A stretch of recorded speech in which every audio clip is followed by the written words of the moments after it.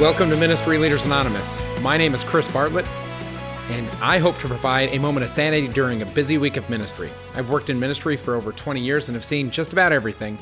And as damaged as I am, I hope to bring light to the hurts, hopes, and hungers that every ministry leader has. Hey, we are here in the midst of snowpocalypse down in Texas. We had a season of disruption due to snow, and so we had to reschedule a couple of guests, which means that I am flying solo. The studio that Matt normally records in had power that was on again, off again, on again, off again. And then one of our guests, who you'll see in the next couple of weeks, Jason Duderman, was unable to join due to similar snow issues as well. I am back in my house now after 4 days without power. We stayed at a neighbor's house because they had power and, most importantly, heat. And there were 8 of us, all of our family, Team Bartlett, 2 parents and 6 children sleeping in one bedroom together. It was a large bedroom, but it was still quite an adventure. And it all coincided with the beginning of Lent. It actually kind of prequeled Lent a little bit. And that's an interesting thing because Lent is a season of emptying out and making space for God to a large degree. And that space was kind of forced upon us, which I think was a blessing, to be honest. It really helped us reorder our priorities because when the power goes out, you can't live in your home and you're disrupted. You still have to be a family in a powerful way, but you don't have the normal luxuries that help. For example, when the 2-year-old starts to get fussy, it's always nice to be able to turn on a little bit of media to help them calm down while we finish preparing dinner and things of that nature.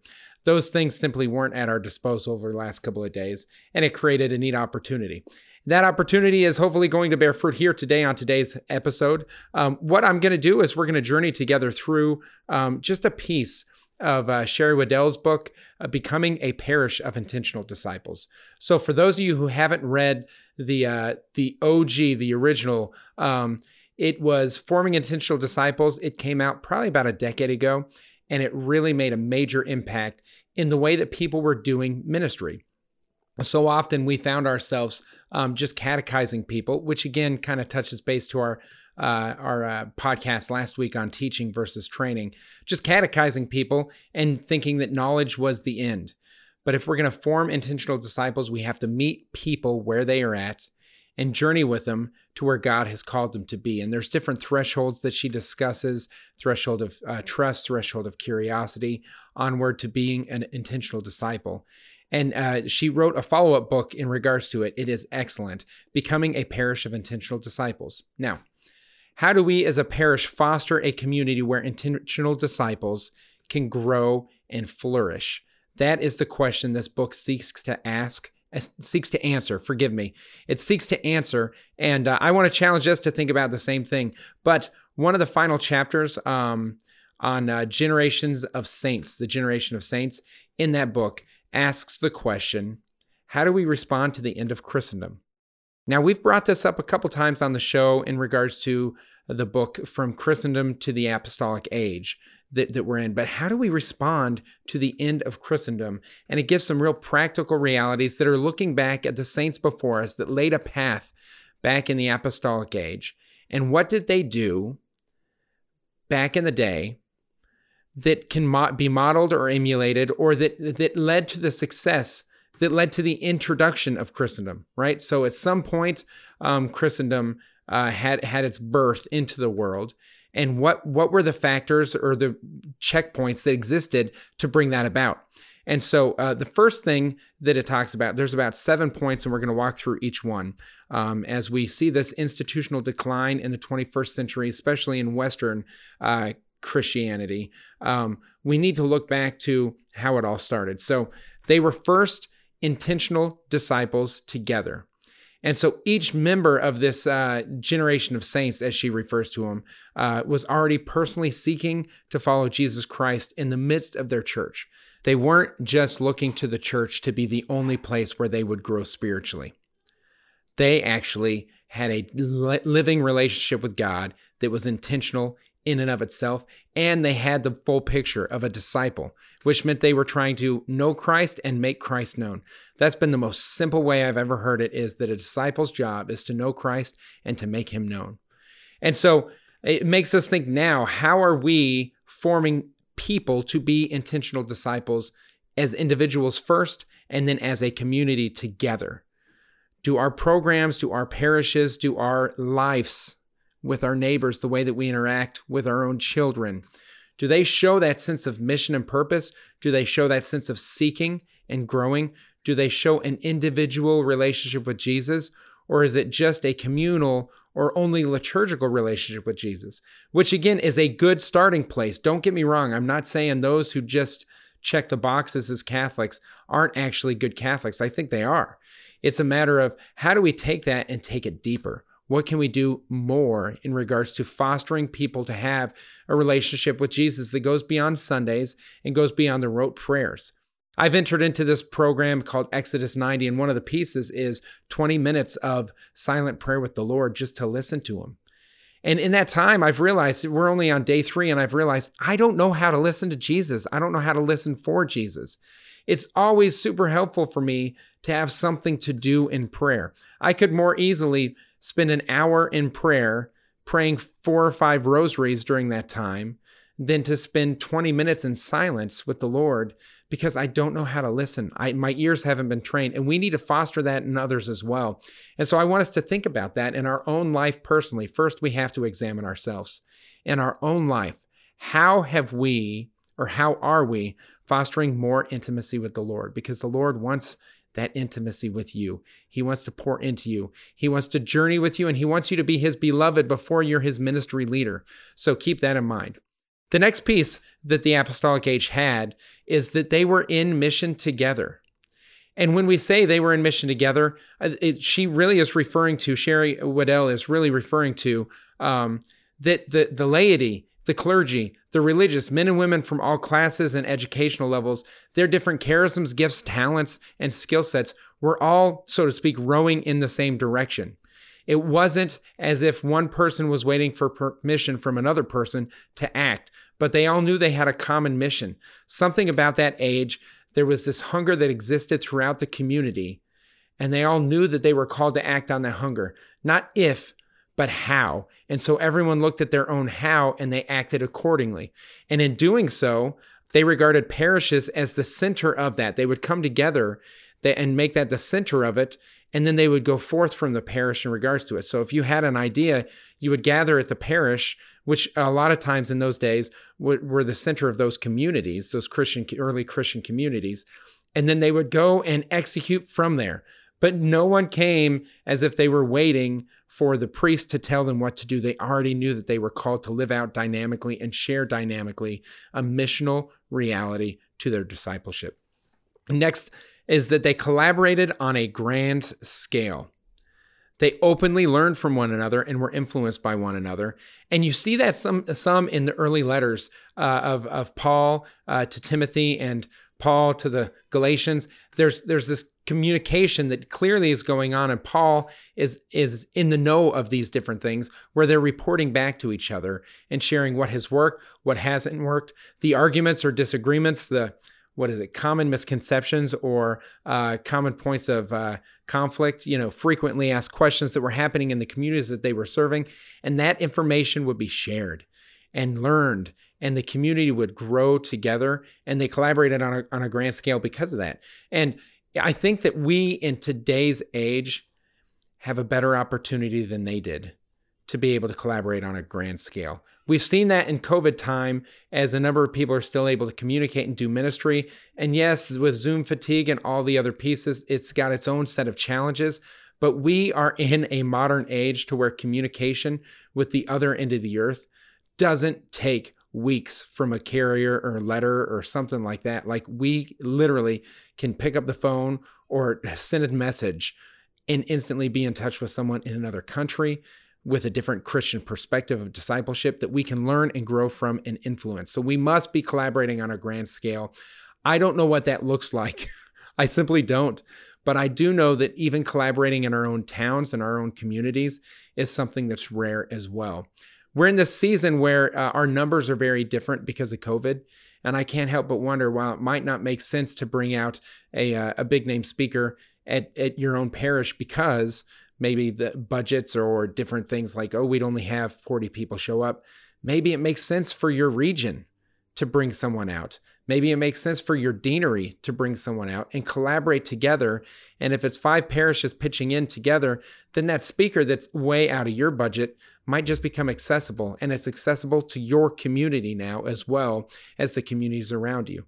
If we can collaborate together, we can grow together. And that's a beautiful thing. They were present and future-oriented. This is beautiful because I think sometimes we get stuck in the past, and I don't think like the past, like do this in remembrance of me, the past. I actually mean the past, like in the past we did this, in the past we did this, but they were present to the here and now. And so these generations of saints, these early saints, they were present right now. They looked for inspiration and guidance to the riches of faith that exist in the tradition that they were living right then and there. And then they were future oriented about how does this look like for future generations, right? So how can we lay the groundwork in order for disciples to be fostered in the future? I actually do see this in existence right now in a number of different areas, in the way that a lot of newer formation centers are being built. It's no longer just the religious education centers with a bunch of classrooms. It's more about disciple groups. It's more about community centers. It's more about outreach. And so in some of the resources that we're orientating, we're looking at the present, what is working now, right? And I think that we've seen that the big group model is not as effective, that we need to move more from the Sermon on the Mount to the road to Emmaus. So what can we do with the way that we build our facilities to be present and future-oriented for generations to come? Apostolic creativity was the new normal. Now, I find this point to be kind of comical, because if it's being done for the first time, does that mean it's creative? I don't know. But in regards to it, like the apostles, the early apostles, what they had to do to face often grim situations or circumstances, it required them to be creative. And sometimes that creativity meant simply spilling your blood for the sake of the kingdom. And then people would come to conversion in droves because they wanted something more. Like, I am not willing to give my life for anything, what a bystander would say, or even a participant in the Colosseum is observing, right? Someone in the stands. It's like that person is willing to give their life for this faith in Jesus. And I'm not willing to give my life for anything. I've never been that devoted to anything or anyone. I want that. I hunger for that. I desire that. And all of a sudden, the blood of the martyrs became the seed of the church. And so often they were unafraid of the limits of creativity. Even if it cost them their very blood, they were willing to dive into whatever it means to be creative. And so the structures, outreaches, devotions, and resources that they had, they would put completely at the disposal, not partially at the disposal. They would actually say, go out 2 by 2, go. And they would give their life to it. And that would be there every day. So often we are clocking in and out, and that's kind of the reality of the way that we live. But some of us forget in the midst of our job at a parish that we are also missionaries at the same parish. And so we have to think, what is the cost of discipleship? What is the cost of being a missionary? And am I willing to give it above and beyond our job descriptions, above and beyond maybe even our time or our resources? What am I willing to give and sacrifice so that same apostolic creativity that the early apostles has is mirrored or emulated in what we do? They expected God to show up. Now, of this list, this one is probably my favorite. They expected God to show up. They took a prayer and they said, Holy Spirit, come. And then they acted knowing that the Holy Spirit was with them. They spoke with such an authority. And I think that this is a beautiful reality that we need to get it back in touch with. Because when we're baptized as priest, prophet, and king. And prophet means that we have prophetic authority by virtue of our baptism being able to be called children of God. And sometimes we walk around like a mouse when in fact we're a lion, and a lion that's sharing the truth of God that can defend itself. It's a powerful thing. And so I want us to get in touch with that reality that when we talk about the Lord, when we talk about his goodness and how he loves us and how he desires healing in families that experience brokenness, in spite of the fact that some of us have seen some challenges in regards to that in our own parish, our own community, the division that might exist, like God desires us to be one. Our Protestant brothers and sisters and us Catholics, He desires us to be one, on the same page, on the same team. And there's this beautiful reality of speaking with the authority of the Holy Spirit to say, I know this to be true. I stand by the truth that it is, and I'm going to live and preach and teach as such, right? So prophet, priest, and king, we are baptized.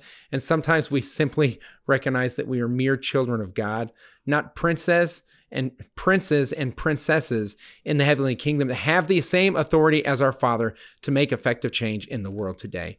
And so they expected God to show up. So I want you guys who are listening right now to change the way that you pray, even if it's just for today. Change the way you pray and see what it looks like to speak with an authority of like, God, I'm not just asking, but I know that you are capable of this. And so in your abundance of love and mercy, I ask that you would make this to be a reality in our world today. Show your love in this area, to speak with an authority as they did, to expect God to show up. Now, along with it, I think this is kind of the flip side of that coin, is they were deeply prayerful. They knew that cultural transformation and spiritual transformation began with an encounter with God and would only happen through an encounter with God. And so they incorporated prayer and intercessory prayer. They were advocating and asking God for everything. They were dependent on God. They clinged only to God. And that's where I think the season of Lent really provides us a unique opportunity.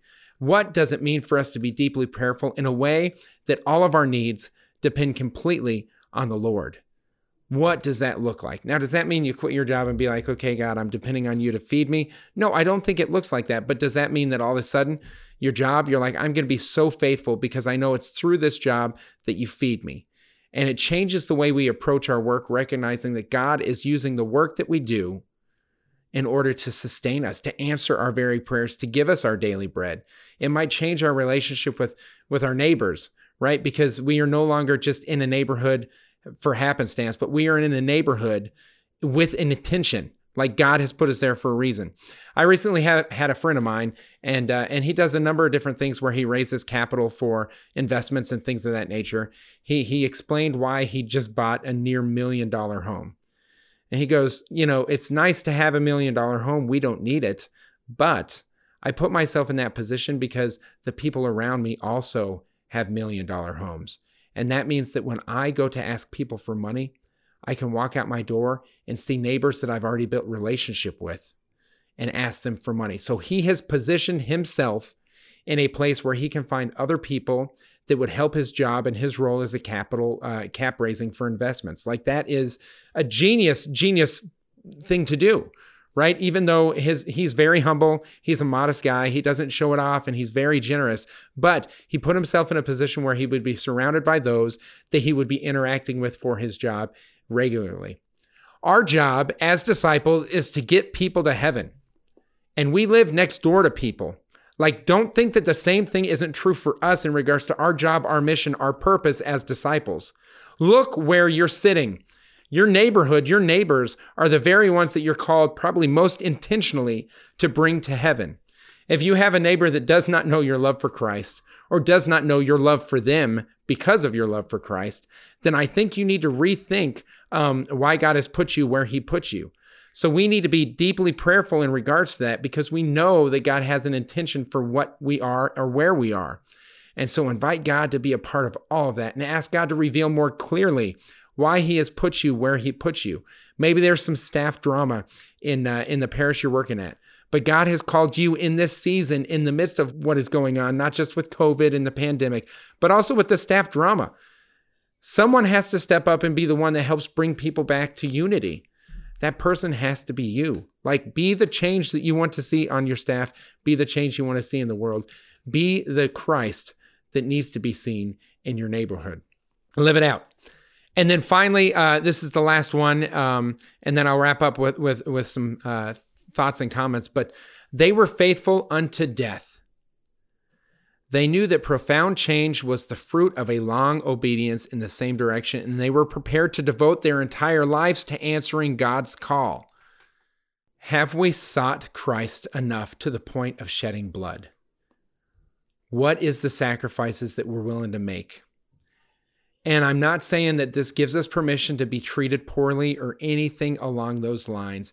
If you're in a toxic situation or a toxic work environment, Or if you're in a place where it would cause trauma to you to share Christ in a certain context, I don't believe God is calling you there.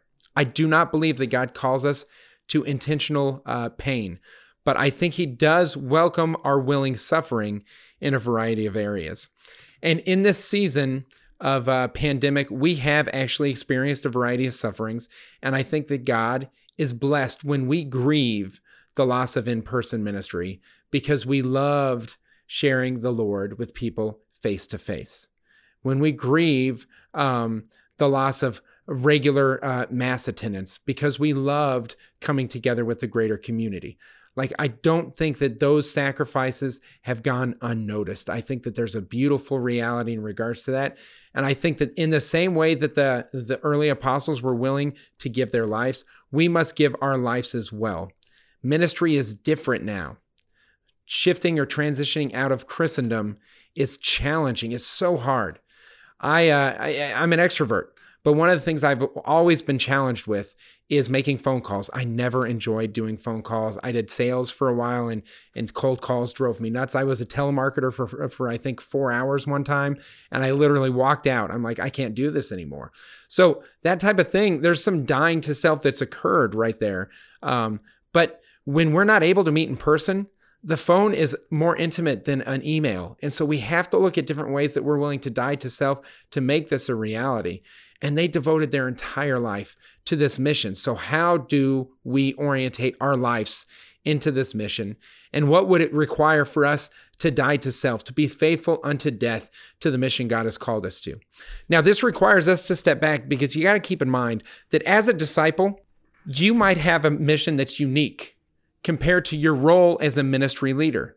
Now, let me just say this. Your job description and your mission as a disciple might have some overlap, some pieces that are connected, but that does not mean that they are exactly the same. So whether you are on the clock or off the clock, your mission as a disciple still exists, which is the beautiful thing because someone can go become a lawyer or a teacher or, work at a restaurant and still be a dynamic disciple because they can bring Christ to the restaurant, to the law office, to the school that they work at, right? And so you as a ministry leader, whether it's as a volunteer or as a paid employee, when you go to church, you're still the same disciple that you're called to be when you're serving at church as you are at home. So what is your mission as a disciple? For so many years in ministry, I've gotten those they just got gray. They got fuzzy, right?